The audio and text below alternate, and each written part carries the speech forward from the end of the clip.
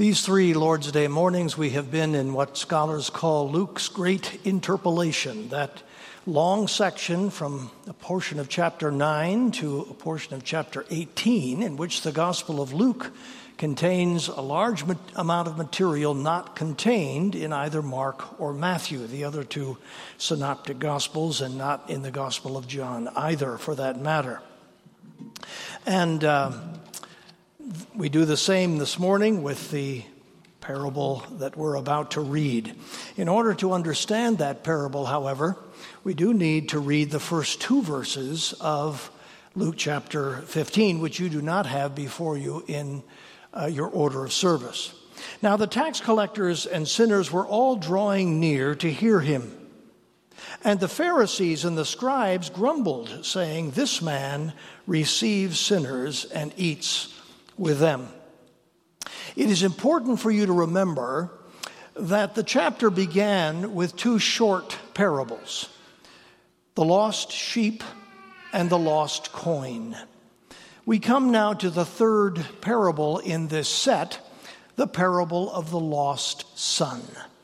However, your editors, the editors of your modern translations of the Bible, didn't dare call it the parable of the lost son because it has forever been known and loved as the parable of the prodigal son.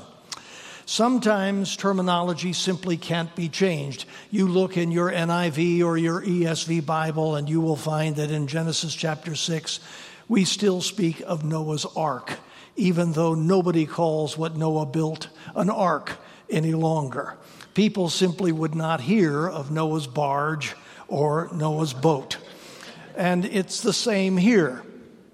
But we will read in verse 24 and again in the last verse of the chapter that the father says the same thing about his son as was said previously by the 2 figures in the 2 short parables that began the chapter. He was lost, and now he is found. When John Newton describes his own salvation in the hymn Amazing Grace by saying, "I once was lost, but now am found," he's using the language of Luke chapter 15. When we speak of unbelievers as being lost, we are using the language of this chapter, and that's right. This is all about salvation. Who needs it, who finds it, and how it comes to pass, and why. This is the best known, the best loved of all the Lord's parables. It has been called the pearl or the crown of the biblical parables. For endless ages, it has been known because of its magnificent depiction of the truth of the gospel of Jesus Christ. It has been known as the Evangelium in Evangelio, the gospel in the gospel. So we begin to read at verse 11. And he said, there was a man who had 2 sons. Now, it's very important for you to remember throughout the parable that the father had 2 sons. The parable is about both sons, not only about the prodigal, as we will see. The first 2 parables featured only 2 principal characters, though they were prompted by the grumblings of the Pharisees and the Sadducees, as we read in verse 1. Here, the older brother represents the mindset of the Pharisees, who were complaining because the Lord was welcoming and having fellowship with people they judged unworthy. The parable is about that as well. And the younger of them said to his father, "Father, give me the share of property that is coming to me." And he divided his property between them. Not many days later, the younger son gathered all he had and took a journey into a far country, and there he squandered his property in reckless living. Kenneth Bailey is a missionary and biblical scholar who spent most of his adult life in the Middle East. He's written some fascinating studies of the Lord's parables, interpreting them according to the way a Middle Eastern person, and in particular a Middle Eastern peasant, would hear them and understand them. Bailey's work has been transformative in the understanding of this particular parable we are considering this morning. Bailey points out that there is a whole set of assumptions hidden in these opening verses, and that every Middle Easterner would read the story according to those assumptions. The young man has shown appalling disrespect for his father, for the honor of his family, and for his community. The family and the village would have been aghast at behavior that amounted to saying that he wished his father were dead, something that is simply never said in the Middle East. What the younger son did, in other words, was unthinkable and repugnant. He had not simply violated the standards of behavior expected of a son. He had broken his relationship with his father. He'd proved himself a radically selfish young man, a man without honor. What the Middle Easterner also notices, however, is that the father granted the son his request. He certainly didn't have to. He could have simply said that his son would have to wait until his father's death in order to inherit. Most fathers would have said exactly that. Here the father, in effect, lets the sinner go his own way. You begin to see how perfectly the parable is describing the rebellion of God's creatures in God's own world. What is more, in a culture that measured wealth by land, the young man proved himself as well a fool by turning it all into cash quickly, taking the great loss he would have had to take in order to take the money and run. Everyone in the village would have heard what he had done, and that by sundown. Most Middle Easterners who hear the story are also wondering about the older son. Why did he not intervene?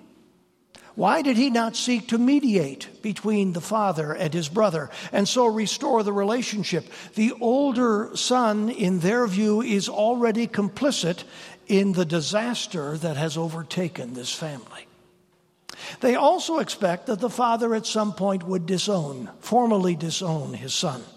It is what any Middle Eastern father would have been expected to do.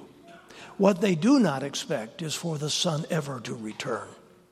Not only the family, but the entire village would refuse to receive him. And when he had spent everything, a severe famine arose in that country, and he began to be in need. So he went and hired himself out to one of the citizens of that country, who sent him into his fields to feed pigs. And he was longing to be fed with the pods that the pigs ate, and no one gave him anything. As so often in life, the realization of one's actual need does not come quickly. Being broke during a famine was still not enough to bring this fellow to his senses. He still thought he could solve his problem. Verse 15 is a timeless picture of what is happening in our modern culture. We're always sure that the solution to our problem is the next thing we're going to try. And very often, that next thing has about as much chance of delivering us to the peace and pleasure we seek than did this man's work in the pigsty. Feeding pigs was a job no Jew and no Middle Easterner would have ever wanted to do.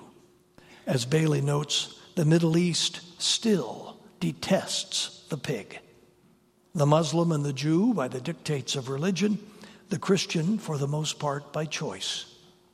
It is a measure of the man's desperation that he was willing to do even this. Nothing could be more degrading for a Jew than to be taking care of a Gentile's pigs. This is the bottom of the barrel. But when he came to himself, he said, "How many of my father's hired servants have more than enough bread? But I perish here with hunger." His desperate circumstances have finally brought him to the realization that there's only one place where he's likely to get the help he needs, and that was with his father, the very father he had so terribly betrayed. He knew he had forfeited all his rights, but he could appeal to his father's mercy.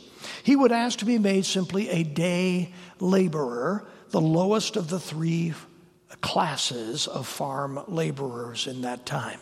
The fact that he imagined that he could do so after all he had done is some indication that he knew his father.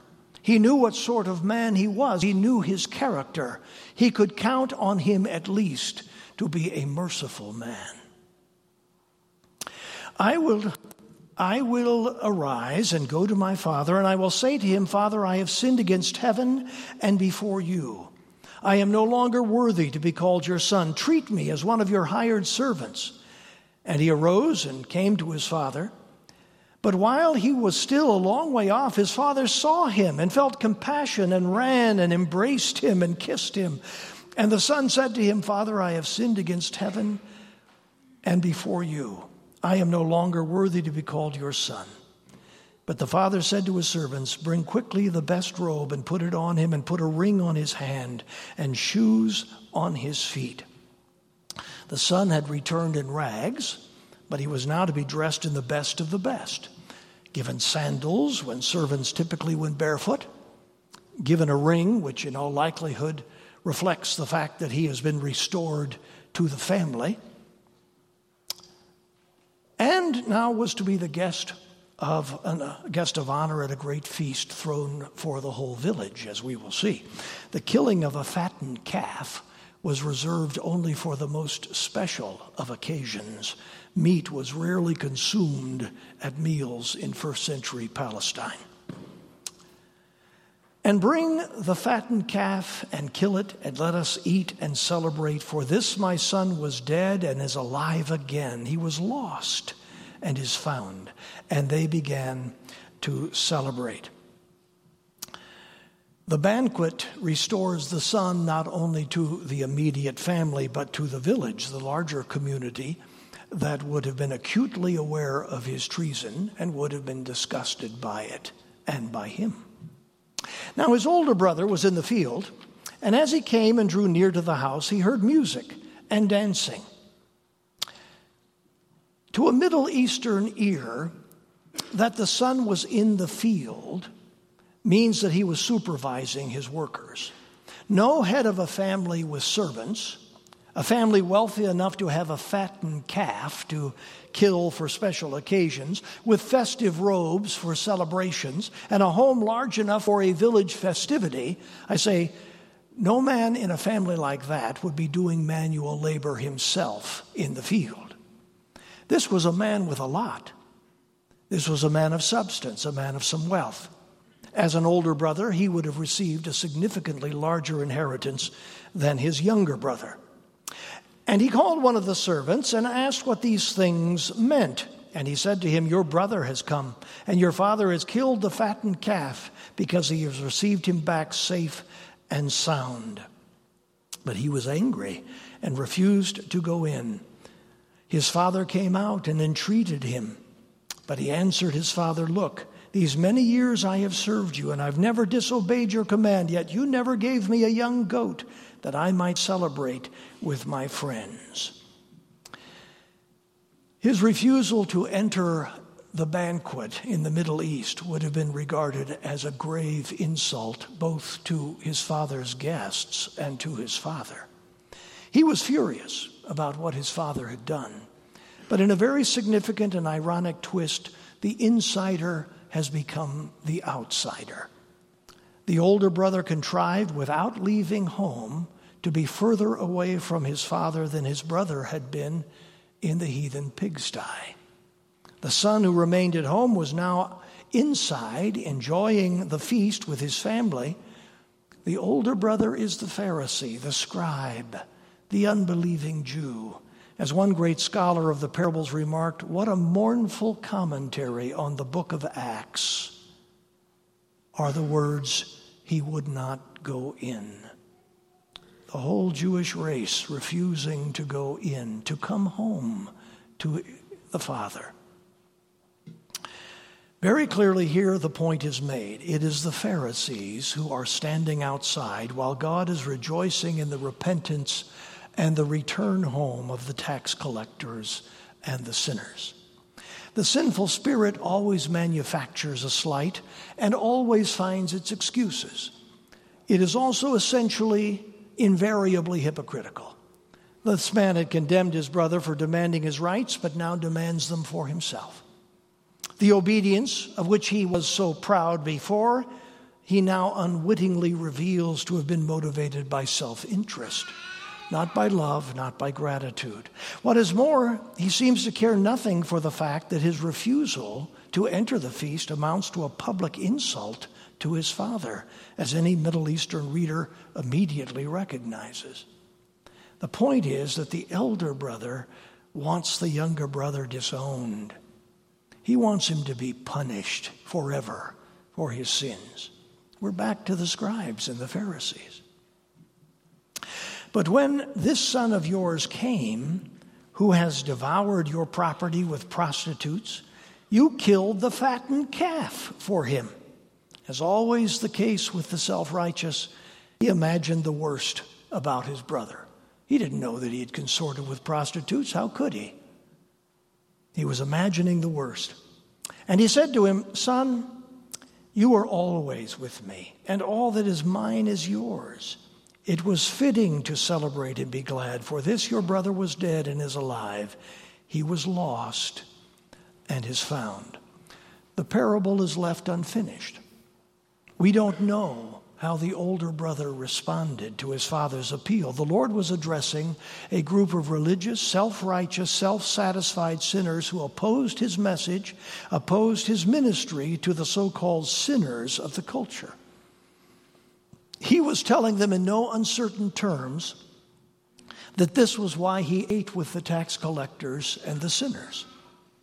He was motivated by mercy, by loving concern for needy people. It's not the healthy who need a doctor, but the sick. And he did not come to call the righteous, but sinners to repentance. Or, what he really means, he did not come to call those who think themselves righteous, but sinners to repentance. So much of the church has spent its energies calling the righteous to repentance. And it will never happen. The question is left unanswered because the Lord's hearers or readers must answer it for themselves.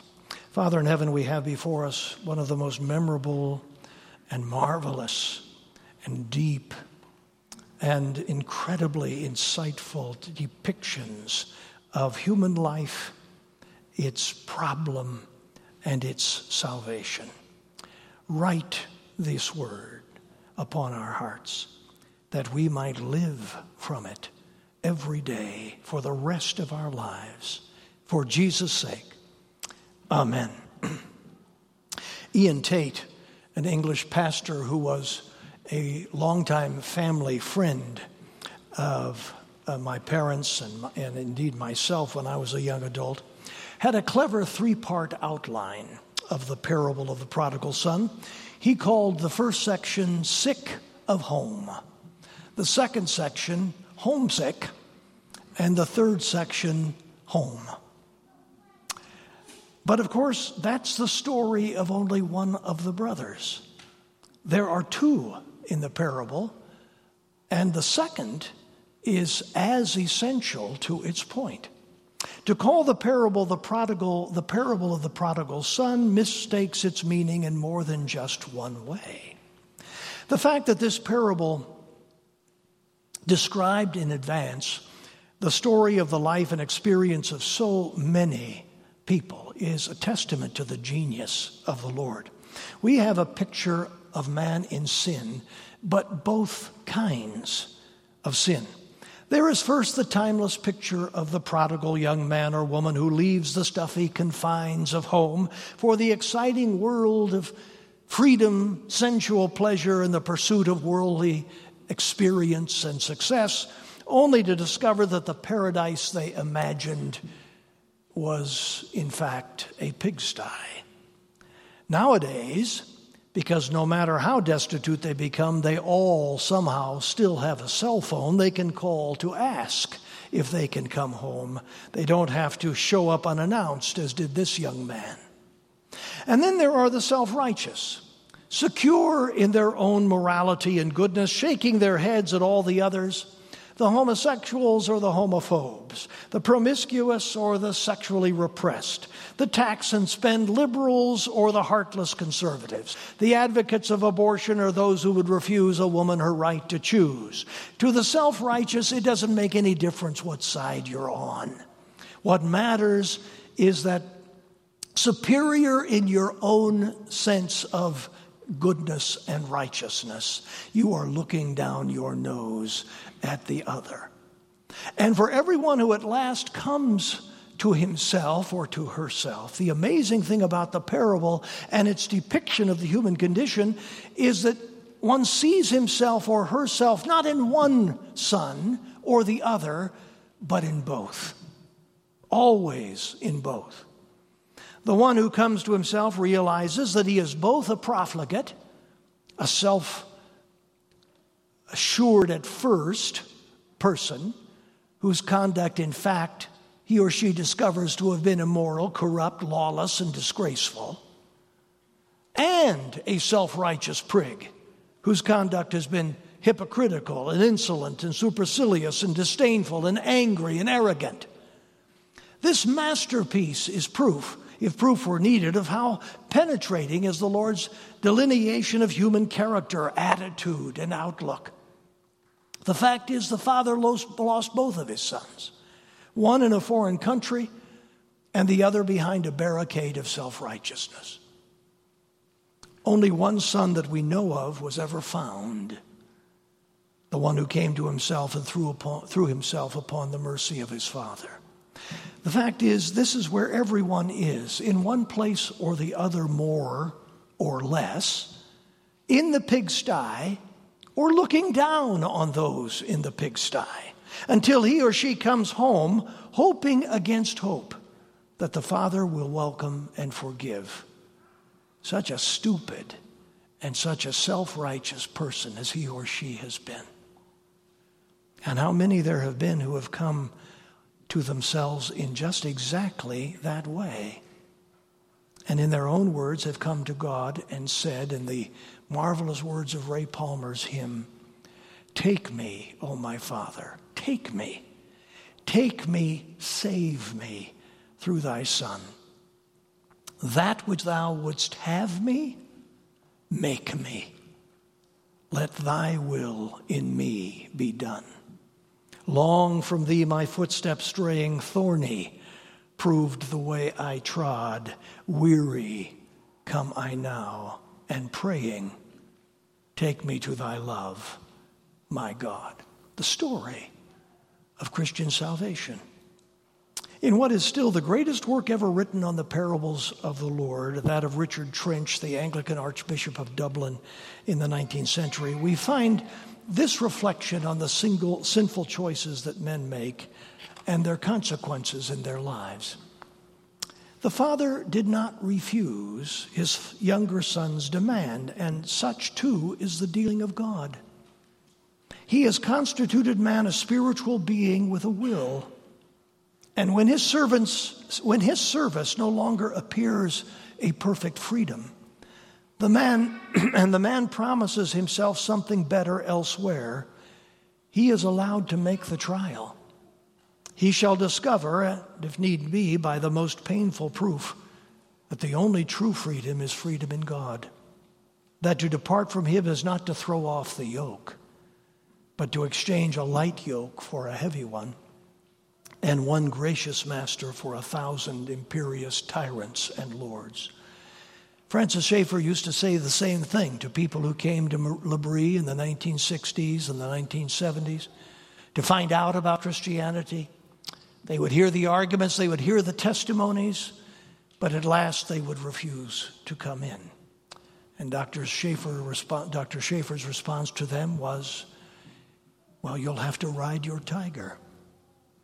You'll have to find out if you can find that freedom and that fulfillment and that salvation in some other way in a world like this. But be careful. Be careful that your choice doesn't consume you before you have a chance to think again.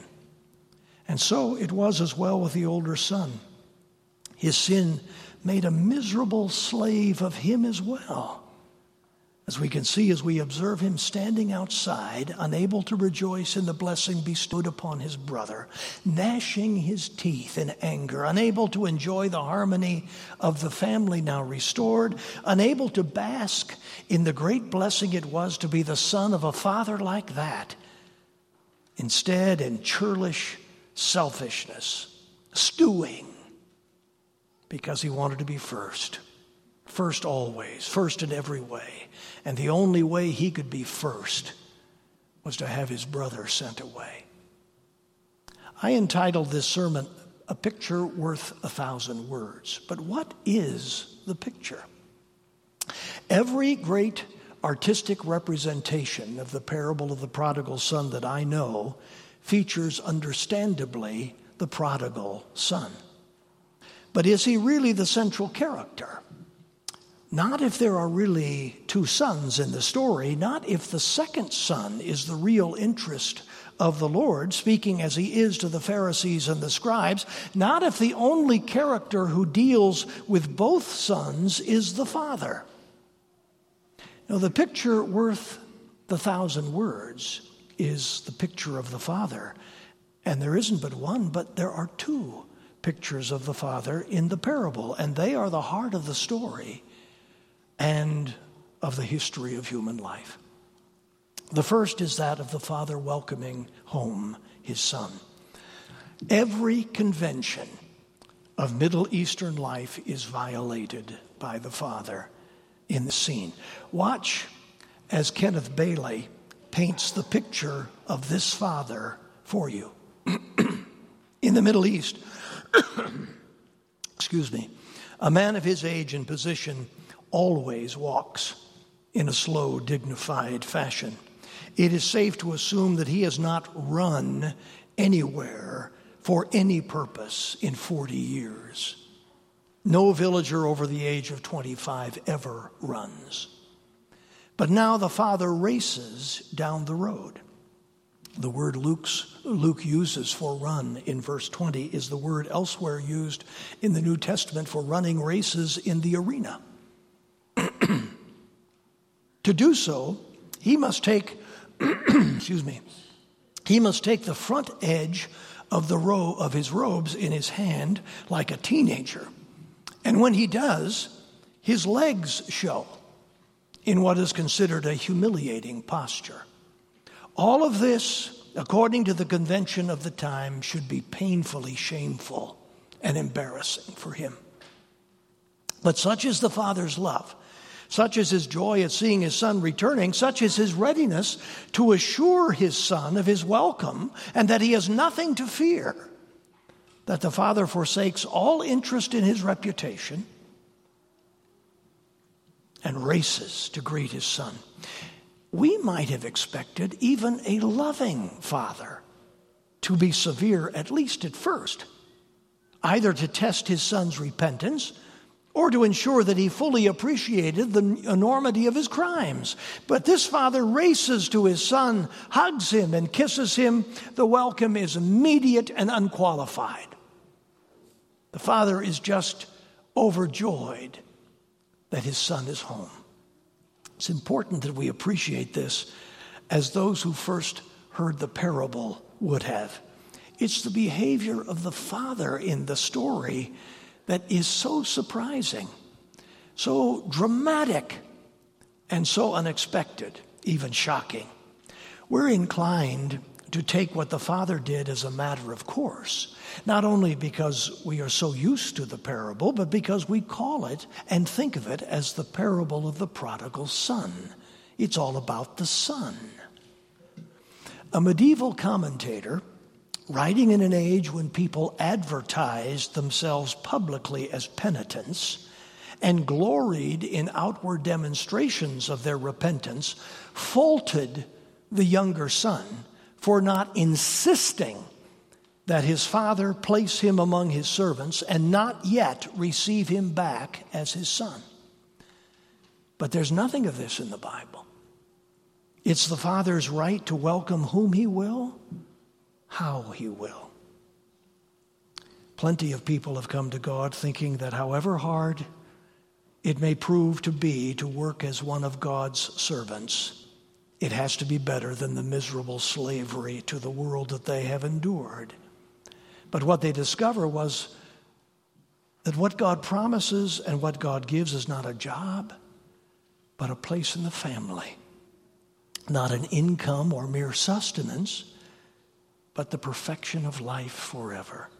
The son doesn't come back to a diminished place in the family he once belonged to as a son.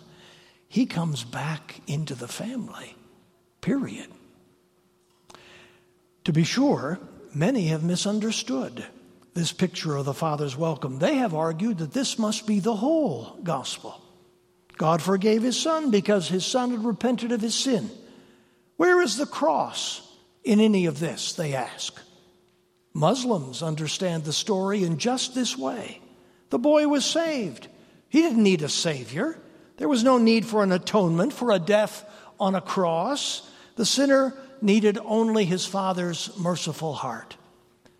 But that's not only to misunderstand the nature of parables, which can hardly be expected to make every point at once, but to miss the fact that no Middle Easterner misses, namely that the Father, in fact, has subjected himself to shame, embarrassment, ignominy for the sake of his Son. It is the Father who is made to look ridiculous before his fellow villagers. It's the Father whose conduct raises the eyebrow. The cross is not the teaching of this parable, but is very much the implication of it. The Father has suffered the loss of a son. He has suffered the public humiliation of a son's indifference to him. He suffers again by exposing himself to ridicule to secure the reentrance of his son into his family. And is that not the cross? Is that not what our Heavenly Father and his Son endured for us? Public humiliation and ridicule for our reconciliation.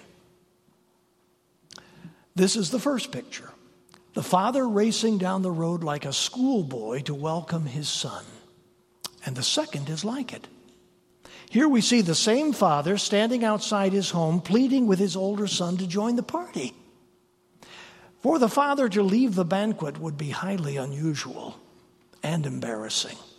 The guests might very well have felt insulted at the suggestion that the Father had something better to do than entertain them at the party to which he had invited them. Most fathers of that time and place were they likewise informed that their eldest son was standing outside in a snit, refusing to come in, an insult to the guests itself. He should have been greeting the guests as well as the Father. Most fathers would have been livid. Think of another Middle Eastern scene painted for us in the Bible when Queen Vashti refused to appear at the king's banquet. The king was enraged, was never to see her again. If the Father learned what was happening, everyone else would have as well and just as quickly. Nothing remains a secret in village life. The Father was now being humiliated by his older son as he had been humiliated by his younger son. This Father is looking more and more like a boob. And once again, the Father does the utterly unexpected. He endures the shame and humiliation in order to seek reconciliation with his older son. As Bailey imagines the scene, it is almost impossible to convey the shock that must have reverberated throughout the banquet when the Father deliberately left his guests, humiliated himself before all of them, and went out to the courtyard to plead with his son to do what every son knew perfectly well he ought to be doing. And once there, he gently pled with his son to rejoice with him in the prodigal's return, to believe him when he assures him of his love, and to remember all that the Father rejoices to share with him as his firstborn son. Many years ago, one of my sisters became engaged to be married. The engagement was eventually broken to the immense relief of our family. But at the time, my parents threw a grand party to celebrate the engagement. Family, friends, folk from the church were invited. It was to be a very festive celebration. But for some reason I can no longer remember, her fiancé got his nose out of joint, and my sister had to step outside and plead with him to come to his own engagement party. There's something profoundly pathetic about that scene. A woman pleading with her fiancé to come into his own engagement party. What will people think? How humiliating. Well, something just like that was happening here. But in this immortal parable, it is God himself in that pathetic and humiliating position, pleading when he should not have to plead. Others looking on, who must have thought him a sad, pathetic figure. Two pictures, brilliantly conceived, beautifully painted. Both are of a father who shows himself utterly forgetful of himself in order to seek and find his two lost sons. See him racing down the road, holding his robes up so that he doesn't stumble over them, hurrying to assure the no-account brat of his son of his undying love. See him outside his house, patiently pleading with his prig of an older son to remember how much he is loved. Two pictures which between them contain the problem and the hope of the world. Its only hope. A loving, seeking, welcoming God whose love for his lost sons is so much greater than his love for his own reputation, his own dignity, his own self-respect. The parable of the lost sons, as it ought to be called, is in fact the parable of the father who seeks and finds. Martin Luther's artist friend Albrecht Dürer, in a noble act of penitence, put his own head and his own face on his famous portrait of the prodigal son. But I am unaware of any painter who has ever put his head or his face on the figure of the older son. Can you imagine doing that? Were you a great painter? Would you do that? We prefer the prodigal son. Screw-ups like us love the thought that the Father will welcome us, no questions asked. But it hurts more, much more, to see ourselves in the self-righteous son. However much you and I are just as often him as we are the prodigal. Can you see, have you seen the father lumbering down the road, panting from his unaccustomed exercise, robes held up, white hairy legs uncovered for all to see, and all to welcome you? You. Has the Father ever stood before you pleading with you to remember how much he loves you and what he has given to you? Do you understand this parable? You understand it if you know you are lost and either desperate to be found or have already been found. Sick of home, homesick, home. Beautiful indeed. But the older brother's problem is perhaps the more difficult to solve. His viewpoint, after all, is what the Lord was addressing in the three parables in Luke 15. What freedom and what happiness if only the older brother would say what we hope he did say, finally, at last. Father, forgive me. I have sinned against heaven and against you. I have behaved worse than my younger brother, who I condemned so self-righteously. Of course I will come into the banquet, hug and kiss my brother as you did, and tell all the guests how happy we are to have him home. And I'll tell them something else. What an astonishing privilege it is to have a father like mine. Amen.